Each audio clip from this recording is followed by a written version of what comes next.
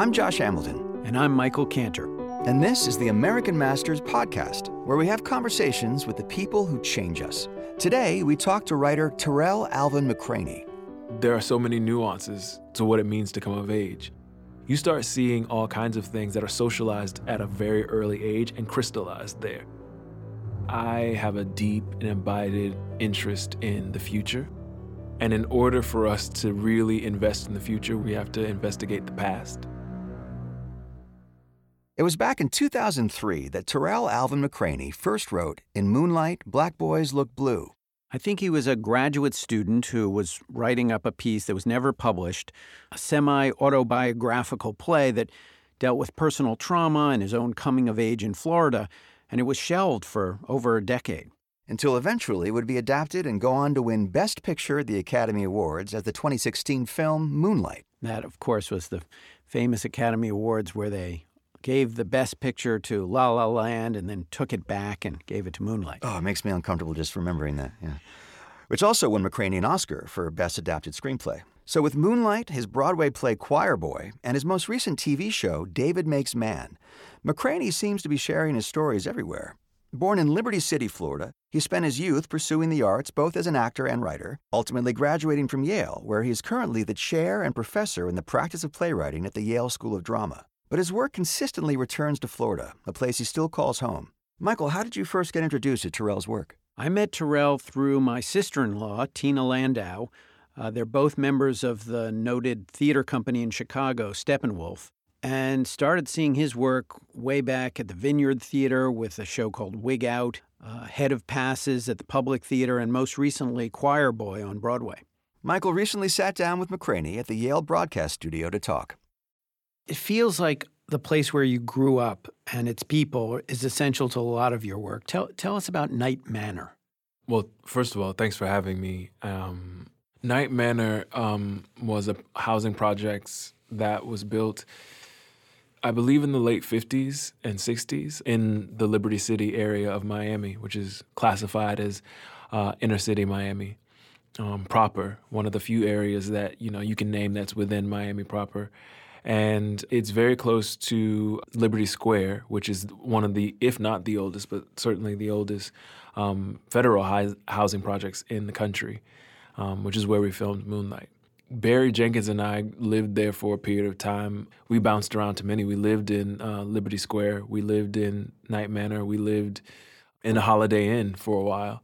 And so what was interesting is that about Night Manor or about any of those housing projects is that they fundamentally have what I call the essence of Miami in them. They are absolutely of Miami, made their ways into the songs of rappers and the artists who come from that place. But from about 9 to 12, I lived in a place called Homestead, which is about 50 to 49 miles south of Miami, in a city called Homestead. It's in Florida. It's in Miami-Dade County, and it is night and day different than Liberty City in that it's not inner city at all. It's rural. It is surrounded by cow pastures and, horse grazing and strawberry and melon patches and fields, and yet there's a housing project right in the middle of all of that, where what one can classify or think about as, the problems of a housing projects exist. And the difference is that across the street, there are cows grazing. And across a border, there are, what I like to say where the NRA and the Trump signs are in English again, whereas in Miami, they're in Spanish. So it's, the divisions between socioeconomic and political stances are stark, way more stark. This wasn't in, the 60s, the 70s, or even the 80s. This was, 91. And then Hurricane Andrew came and flattened everything, except for the building that I lived in. It destroyed a lot of what was inside the buildings, prompting us to move back to Liberty Square, Liberty City.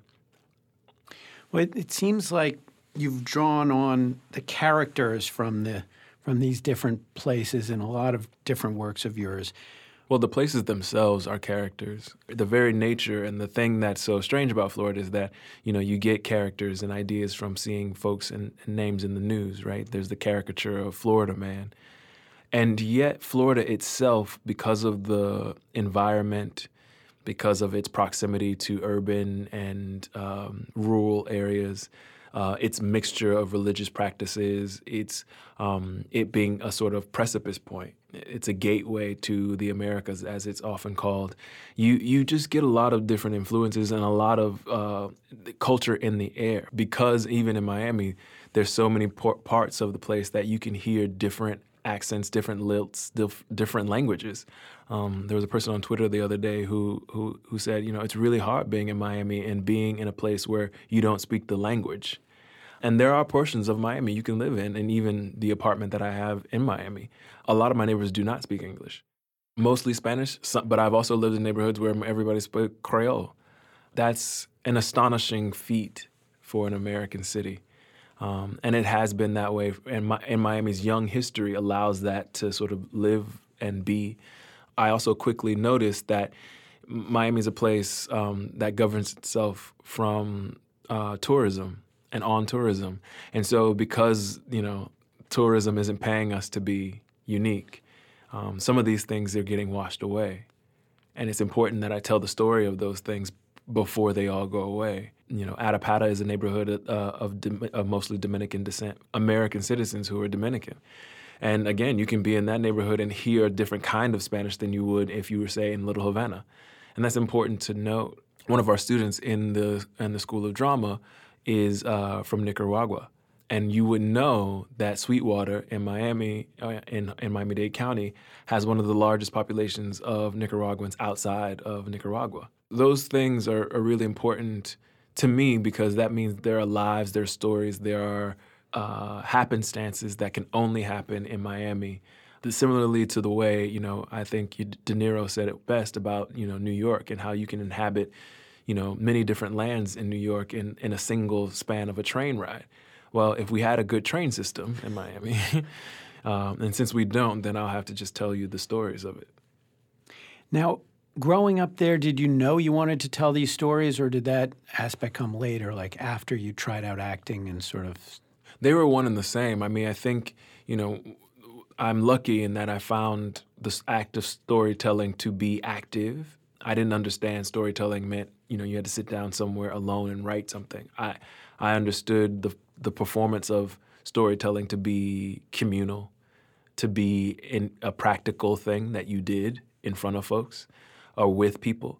Be it from, again, we have a very outside culture because of the weather. So you see people on their porch or on their storefront telling stories, even if it's just of the day.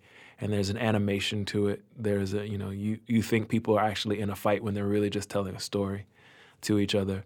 You get socialized to hear that and see that so young that you think to yourself, oh, well, this is a part of who I am. And it's not until later that someone tells you, oh, you have to write that down so I can see it. And then what's really interesting is that you have to write that down so I can see it so that someone else can pick it back up and perform it again. It's sort of this weird process that you have to, sort of backtrack. You have to learn backwards. But I didn't understand writing as the form of storytelling. It was more so documenting. And so I had no choice about that portion because that was everywhere. Even if I was in the most sacred and secular of places, it could be at the park, it could be at my grandfather's church. There was always some understanding of translating story. And I knew I needed to be a part of that because stories were the way in which I understood the world. They ordered the chaos enough for me that I could sustain it.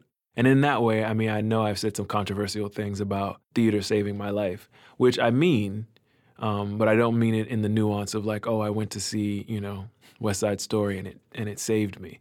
That's not true. What I mean is the act of theater, the activeness of what we do in the theater, the coming together of community, the ability to use story to shape our lives and to give us hope and to see a way forward. That saved my life. If I didn't have that operation, if I didn't have that function, I don't know if I would have survived. So do you find that the telling of the stories of your painful stories from your childhood or turbulent moments to be kind of healing, or is it just kind of getting them down and then it's the community that's really that buoys you. In theater, always community is at the fore. I mean, sometimes I don't even. There's been times, and I think this is actually true of everything I do, which probably pisses a lot of folks off. But I don't really even care if the thing goes up, as long as we get in a room with people and we go through the process of trying to put the thing together and listening to each other. I'm so excited about that I'm very happy to go home and be. If I could get paid to do that, I would totally do it. When I do, in a way. I mean, I do when in teaching. I mean, I get to listen to stories and talk about the best way to execute them and try some things, and you kind of get to go home. It's interesting to me, as a playwright, we think of somebody who's alone and, struggling with the blank page, when in fact you're always touting collaboration. That strikes me as really unusual from a playwright's perspective. Well, again, it's about best practices, right? And there are many a playwright who love the model that you just described, right? Them by themselves toiling with, wrestling with the angel, then sort of bringing this thing in and, telling the director to make it happen. And that works in some places, and in some places is preferred. It's not the theater that I come from. It's not the kind of theater that I made as a child. It's not the kind of theater that I was exposed to. I didn't see a play on Broadway till I was 19 years old. I didn't see a play in a professional theater until I was like 15. And yet I'd been doing street theater, watching street performances, seeing parades, seeing street festivals all my life. And if I need to tell you which one is more engaging, you can kind of just look at my work and see, right? You can see what kept drawing me out of this kind of cushy, velvety seat that I could easily fall asleep in, and bringing the pageants and the parades into the theater or outside of them. I remember one of my deepest regrets at the Yale School of Drama as a student here is that I kept trying to convince them to do some of my pieces outside, because that's what they were meant to do. They were literally built to be done outside, in the round. And they just kept telling me no because of insurance purposes or all kinds of things. And I was just like, I get that completely. But this play set in this quiet room doesn't allow for the actors to really stretch out and find what they need to in the script. You only are going to get that is if you're in 5-inch heels and, which on me makes you 6'8", and you're trying to get the attention of people who are passing by, busy, and you want to draw their attention to, age-related complications. Well, you're going to have to do a whole bunch of performing, and you're going to have to do a whole bunch of tactic finding, and that's how your script is made, right? That's what you find what to write down, because in the moment of how did I get their attention? How long could I sustain it? Did they hear me? Did they walk away doing an action, feeling an action? Were they confused? That's how you figure it out. If you've got a captive audience, you got your options become much more limited, and you've got two things to worry about. If they're going to fall asleep, because a lot of them do, and what preconceived notions they came into the room with you having. Now, if they encounter you on the street, all bets are off, because you're on the street. So everybody's on the high alert, and that's important. It's an important place to get people in their vulnerability. When people come in, they think, oh, I'm open. I'm coming into this theater space. I'm open. It's actually not. You're coming into this place that more than likely you subscribe to. You've been before, right? And that's just not the only people that's not true for is people who don't go to the theater often. And then so often are we catering to the folks who go all the time, right? That the people who don't come often feel like they're being left out. So it's one of those things where I'm always sort of thinking about how we talk to our audience and why.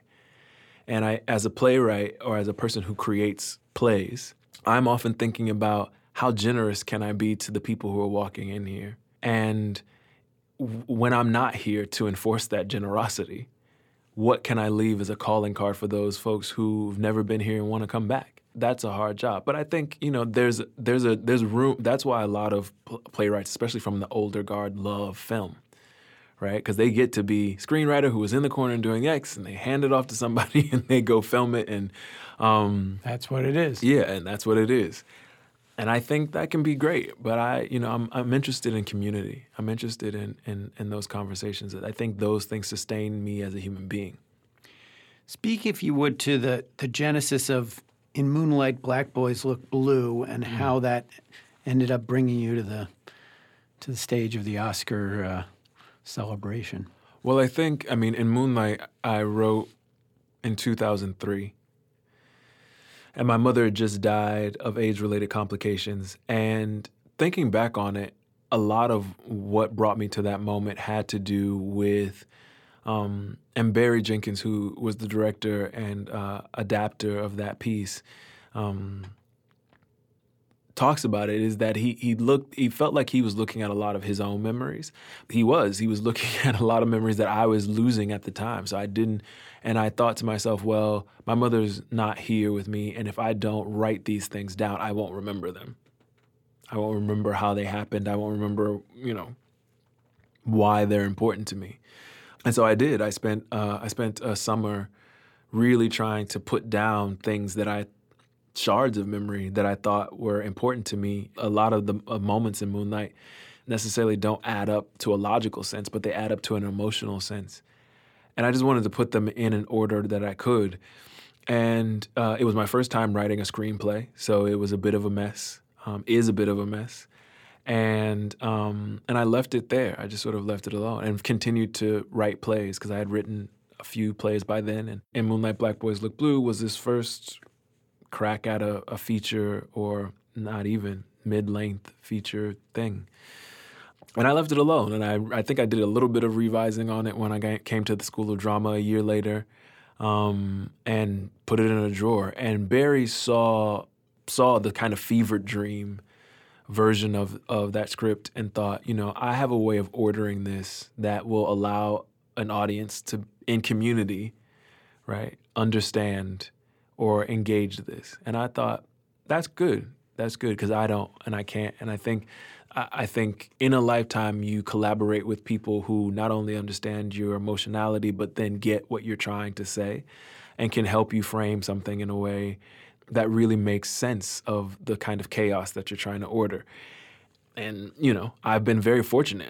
That happens with, Tina Landau, who's a constant collaborator on my plays. She sort of sees the chaos and finds ways to order it, which, again, it takes a level of backing away from it and allowing her to do that, it's a level of trust, yes, but also a level of respect, because you respect that person, too, wants community. And so with Barry, the same thing happened. There was a person who wanted people to engage in a world that they didn't often see, and from a place of real love, not a place of, trying to make money or trying to really just from love, trying to show in the best way he could that world. And so he did that, showed me the versions that he'd created, and I thought they were stunning. And also thought that only, the 15 people from where we were who went to see independent films would see it, and that would be it. So you were just totally shocked at the response. Barry and I really were shocked, and then the shocks kept coming, and they even up until the last Best Picture nomination, and then the Best Picture announcement. I mean, we were constantly surprised and grateful. But again, if you asked any of us before the Toronto Film Festival if we thought we were going to win 3 Oscars for this piece, if we said yes to that, I think you'd find people everyone would have laughed. Well, we would have been lying. You know what I mean? We were excited to be there. We thought we'd created something beautiful. We had really great artists who we are like family. We still are very much, most of us, in contact. Andre Holland is a person that I've collaborated on many things from Wig Out in 2007 or 8 till now. And we keep in contact with each other. We try to support each other on all the things we do. We were that way not because we thought we were going to win Academy Awards together, but because we really cared about, again, it came from a place of love. We really cared about what we wanted to do. We really wanted to engage each other with it. Well, you'd already won a MacArthur Genius Award. You'd had lots of plays produced. How much would you say that winning the Oscar for Best Adapted Screenplay has changed your path? I felt the need to concentrate, or at least reorder my steps, if anything. I thought, well, I can't keep doing this. Like, I can't keep having these moments that everybody's like, you should be happy, and I'm not. There's clearly something not connecting. And so a lot out of that actually came the drive to finish this television show that I currently have just wrote and produced for the OWN network called David Makes Man. In fact, Andre Holland, again, was one of the people who championed me working on it. But it was a show about, where I learned, where I got my work ethic from and where I learned to, wear so many masks in different places. How did I end up at an Ivy League school coming from, dirt poverty, which is what I call dirt poverty. Whenever you had a floor that looked onto the dirt, you were dirt poverty. That's actually a line in the show, right? Where he's giving a report. He says, "I'm from dirt." Yeah, I'm literally from dirt. Yeah. I'm literally from dirt. And the things that I learned in that process were a lot about, gave me a lot of resentment and shame about who I was, and then trying to figure all of that out in this world on these platforms that were mostly white and patriarchal, and then trying to, be happy in that. And I couldn't figure out why I wasn't. And a lot of it started with, not being my full self. When that began to happen for me is what I wanted to investigate. So I created this show called David Makes Man, which is about that, about the times as a young person we start to make up who we are going to be in the world. And then we spend, the next 50 years being that person. So I find it really interesting that Moonlight, your first Broadway production, Choir Boy, which you'd done earlier, and this new TV series, David Makes Man, they're all very personal. From my perspective, they're sort of drawn from the same well of inspiration. What do you think it is about these works and this moment in our culture that makes them resonate so strongly? For me, and what's necessary for me is that I have a deep and abided interest in the future. And in order for us to really invest in the future, we have to look at it. We have to investigate the past. And so I am using myself as a template, looking at the fissures created along the fault line of coming of age or into adulthood. And for Black youth on the margins of poverty, for Black youth along the margins of poverty and divergent, quote unquote, sexual identity that is, quote unquote, thought to be queer or not the norm. There are so many nuances to what it means to come of age. It could be just focusing on the first love you ever had. It can be looking at the way in which you think of yourself as labor in this country. Add to that, the way in which Black women function in this society or try to function in this society. You start seeing all kinds of things that are socialized at a very early age and crystallized there. I love this idea that in the Torah where it talks about why you had to be in the desert for those many generations before you could see the promised land.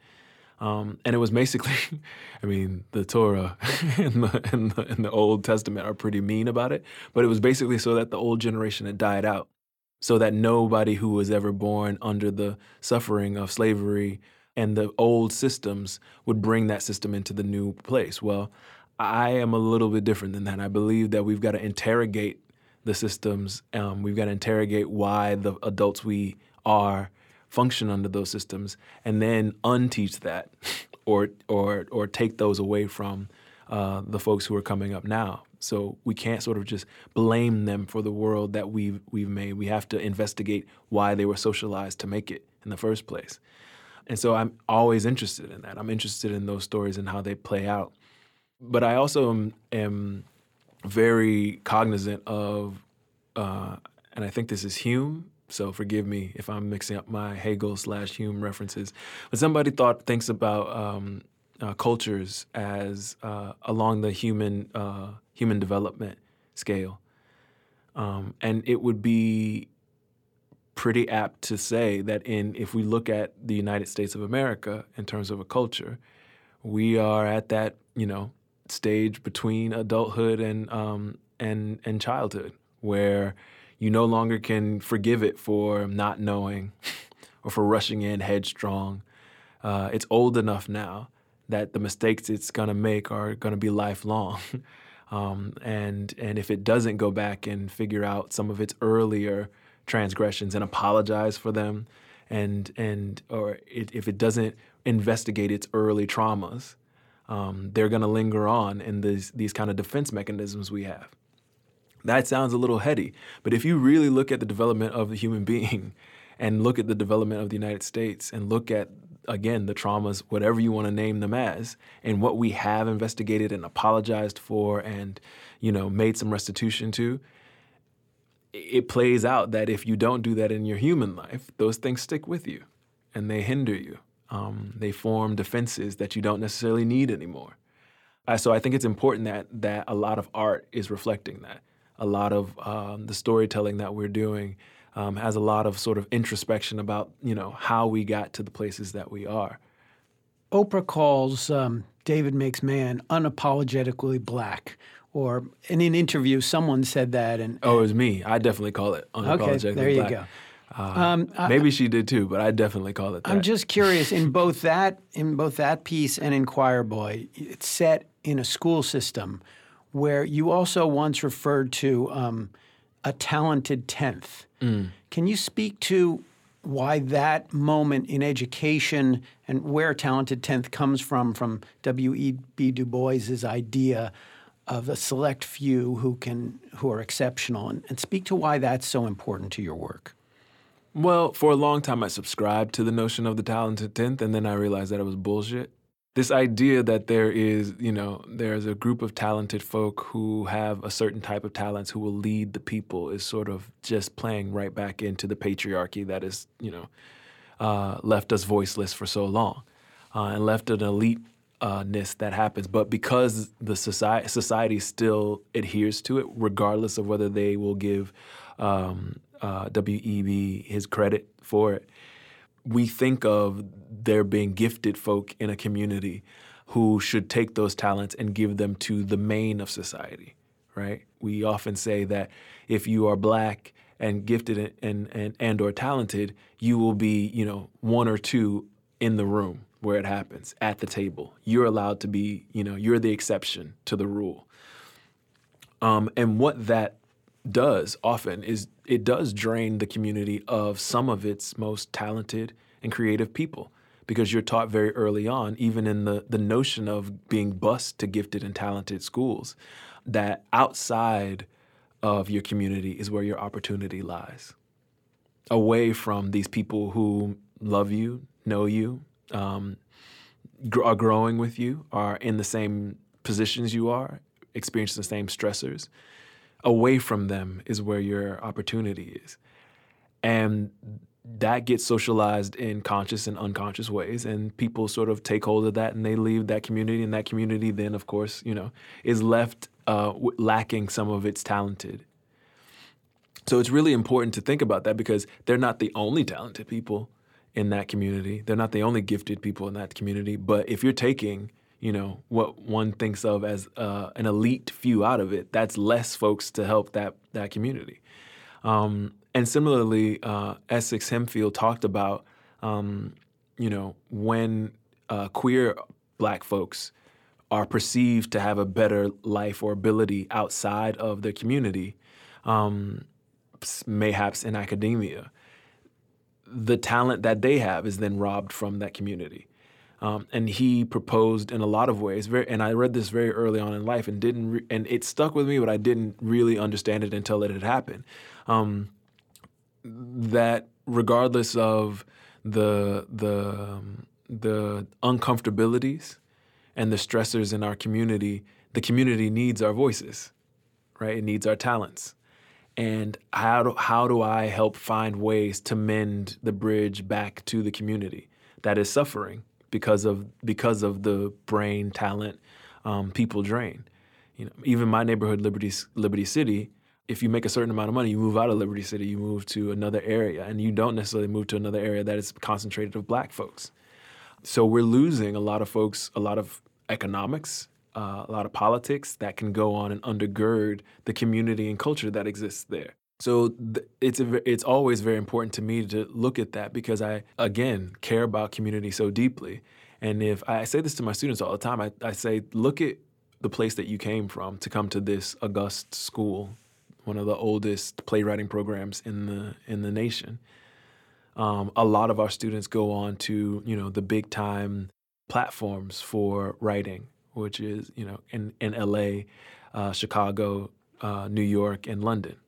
And we have, almost every year of a cohort has at least one person who is making a big name there. But then of the other cohort, there are people who are making a living, but in those places.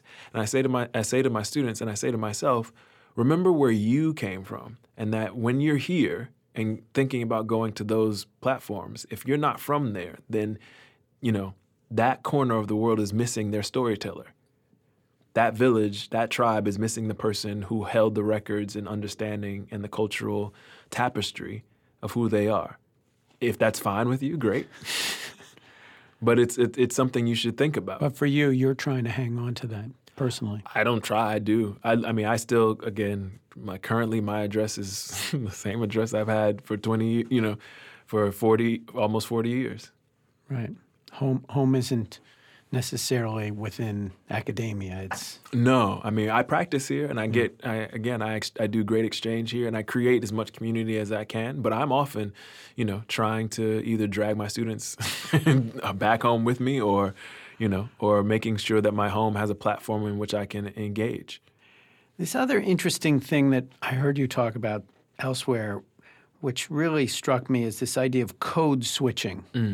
And I wonder if you could just explain what that means to you, and how in both David Makes Man it's happening, and how maybe to this very day you feel that original person or one part of you and a different part of you that's maybe speaks differently.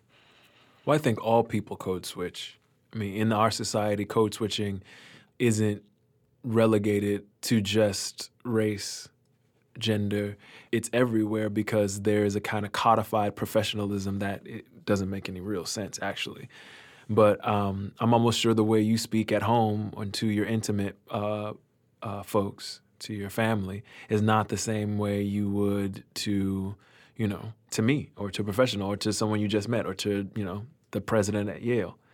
You take into consideration where you are, and you adjust. When you are then socialized to believe that adjusting will keep you safe, bring you more monetary value, give you access to things you don't necessarily have access to, it can become dangerous.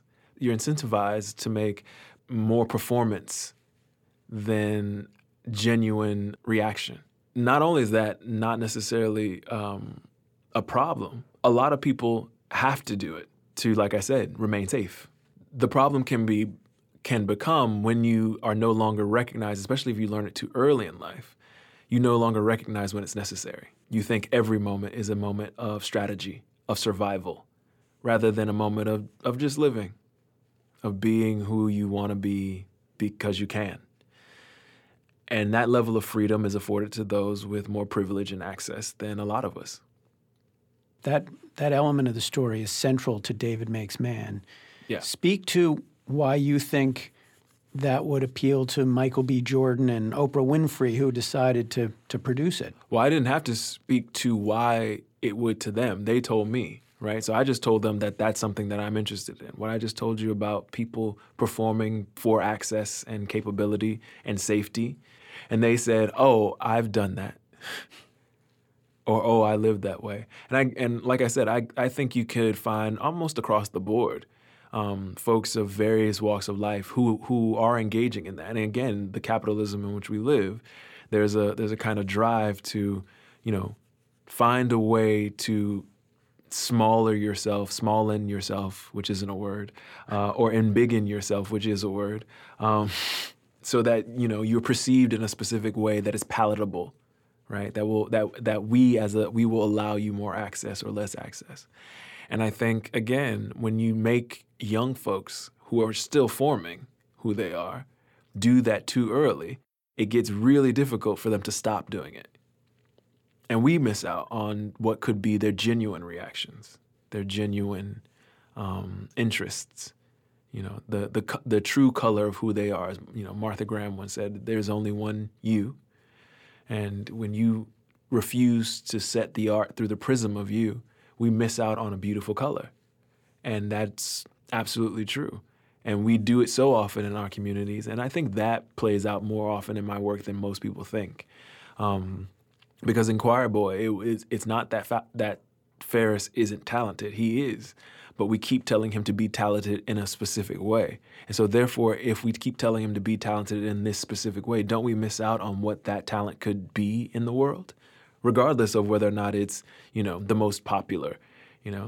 The drum isn't always the most popular element in the orchestra, and yet we need that drum. We need to hear it. It needs to be, something's got to keep that rhythm. The oboe may not be the most popular instrument, and yet, its E allows us to tune the rest of the, you just have to make room for all the instruments and all the sounds. And I think in David, in Moonlight, in Wig Out, I'm always looking at how we're being asked to hear each other or see each other. In what ways can we make more room? Well, you mentioned Wig Out. I saw Wig Out at the Vineyard Theater, directed by Tina Landau, and that was about 10 years ago. And apart from more than 10 maybe more, apart from Jenny Livingston's Paris is Burning, there really hadn't been much about kind of drag culture and houses and the way things worked in there. And it feels like between then and now, the world has totally changed. That's and right. I'm wondering why you think that happened and how it feels to have seen that happen. And it feels as though, I don't know, maybe you're central to that change in that, I don't know, maybe not. You tell me. Sure, I don't know. I don't think so. But maybe. I think one of the things that the democracy that has happened in terms of information, we're in the information age and and it's at a crest. And at some point, we're going to watch it not be at a crest, which will be a dangerous time. But the ability to see and know things. So you mentioned Paris is Burning, which I think is an exquisite example. Exquisite in that drag houses have been around in our culture since the beginning of, what we think of as the United States. There have been documents of, especially people along the margins of Black and Brown, finding ways to pageant for each other, and then specifically those Black and Brown bodies who are queer. We're finding ways to have cotillions, and that we've got documents of that in Chicago happening in the 20s, and in New York and in Atlanta, and so it's been there forever, but the ability to access that understanding hasn't. So Jenny Livingston made this film. She put it on a platform. Again, she had more access than a lot of folks in the community had at that time. And people saw it. And then, again, it wasn't like it could be put on a streaming system and sent around the world at that moment. You still had to watch it on film. You still had to, like I did, rent it from the library and then sneak it because your parents were like, well, why the hell are you watching this thing, right? So by the time Wig Out came along, we were right at the moment where things started to open up in another way, where you could live stream from a ball, where you could hear and see, songs made for ball culture specifically and how they started to become popular. And again, there were moments even before Wig Out with Madonna's Vogue where someone, again, had more access than a lot of folks in the community. And then so people got access via that platform. And so between then, you got young folks, really young folks, who may not have a lot of access, but have a smartphone and can, film them voguing down on runway, even in the most, the darkest room. The darkest room, exactly, with clarity, right? That you can see it, and then they can date it and document it. And that changed a lot of what's happening. It also meant that science and the conversations around transgender lives needed to shift and change. I mean, my friend Trace Lissette says all the time, 10 years ago, we didn't even have the words to describe transitioning and how we transition and what we called folks. And in the days of Marsha P. Johnson, we didn't even have the word transgender just yet. We didn't have the language. And so language, of course, had to follow access, had to follow folks who were now engaged. We had to find ways to talk to each other about these things, and that's been great and amazing. It also is shining a light on something that has been happening in this community for forever, which is, the violence and danger that especially trans women of color face often by just being themselves, being alive. The good news is that we know more about that now. The bad news is that we're still not doing anything about it. But that didn't just start happening. That's been happening. And in numbers that, if we really knew the numbers, because even anecdotally, as a kid growing up in drag houses and around drag houses, so the number of people who died from violence was staggering. I could count off 3 or 4 just now. And that's, again, I was only a part of a drag house. I was never a part of a drag house. I was only dating someone in a drag house for, 2 or 3 years. So that was always important to me to make sure that people understood, is that I was not trying to represent drag houses. I was literally telling a story of a boy who fell in love with a girl who was a part of a drag house. And that was necessary. But now there are folks in the drag scene, in the drag ball scene, or people who are transgender, people who are drag queens, people who aren't drag queens, drag kings can tell their own story. And then become a celebrity. Become a celebrity, but also become an art maker, which I think a lot of folks don't understand, is that folks really are artists and don't want the celebrity of, necessarily hosting a talk show, but want to create art. And because we're so engaged in the spectacle of just seeing them now, like we just are so excited that we're seeing them for the first time, that we're not getting over the fact that here's a person who's creating nuanced, intelligent art, and we need to move out of the way so that they can do that. So you did this show, Ms. Black for President, and you performed in the title role. Why was it important for you to get back up on stage in a role like that? Well, the role called for a 35-year-old black man who identified as queer, who had lost people they loved to age-related complications. And I'm the only person that I know of in the ensemble who fits that bill. So it called for that body to be in space and represent that story. Did you feel like you learned something about the writing process by performing, or was it? Every time you perform, you learn about the writing process. But again, that goes back to what we talked about earlier. I mean, my earliest understanding of how to write a story was to do it and then write it down. So last question. We could talk all day, but what kind of stories do you want to see more of? That's a good question. I want to see more stories from transgender artists. I want to see more stories from black artists on the continent.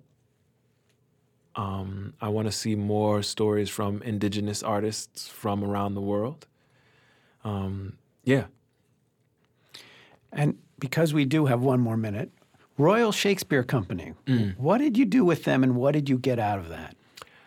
I was their international writer in residence, and so I spent a lot of time reading and watching Shakespeare and stealing some of his tools to put into my own work. But I also realized, I think the most important thing I realized is that, again, stories, plays particularly, are meant to be seen. And it was one of the revelations of my time there, which is that, you could read these stories and like them. Or you could read them aloud with people and then really like them. Or you can go see them and love them. And I thought, this is what that means. It means that the stories that we create, no matter how old they are, no matter how, royally supported they are, they need to be seen by everybody. Well, Tarell Alvin McCraney, thank you so much. It's been a joy to watch your work develop over the years. And last question, I guess, is what's next? You have something in the works that you can tell us about, or you're busy with your cohort of other writers? Thank you for having me. I think the thing that I'm walking away from this conversation thinking about is not necessarily what my work is, but whom can I make more space for? How can I put the practice of the question that I put in my work in reality or in tangible ways? Like, who can I support? Whom can I make room for that make more room for? It's an important question that I put in my work, but is it important that I need to put work into?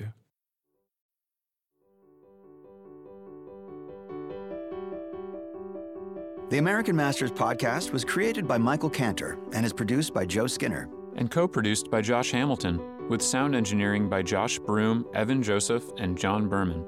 For American Masters, we thank series producer Julie Sachs and associate producer Cristiana Lombardo. Our theme music is by Infinity Shred. We'd also like to thank the American Masters interns for their contributions to this episode, Christina Darko and Giovanna Drummond. Thanks for listening. And please don't forget to give us a rating or a review and tell a friend about us or share a favorite episode. See you in a couple weeks.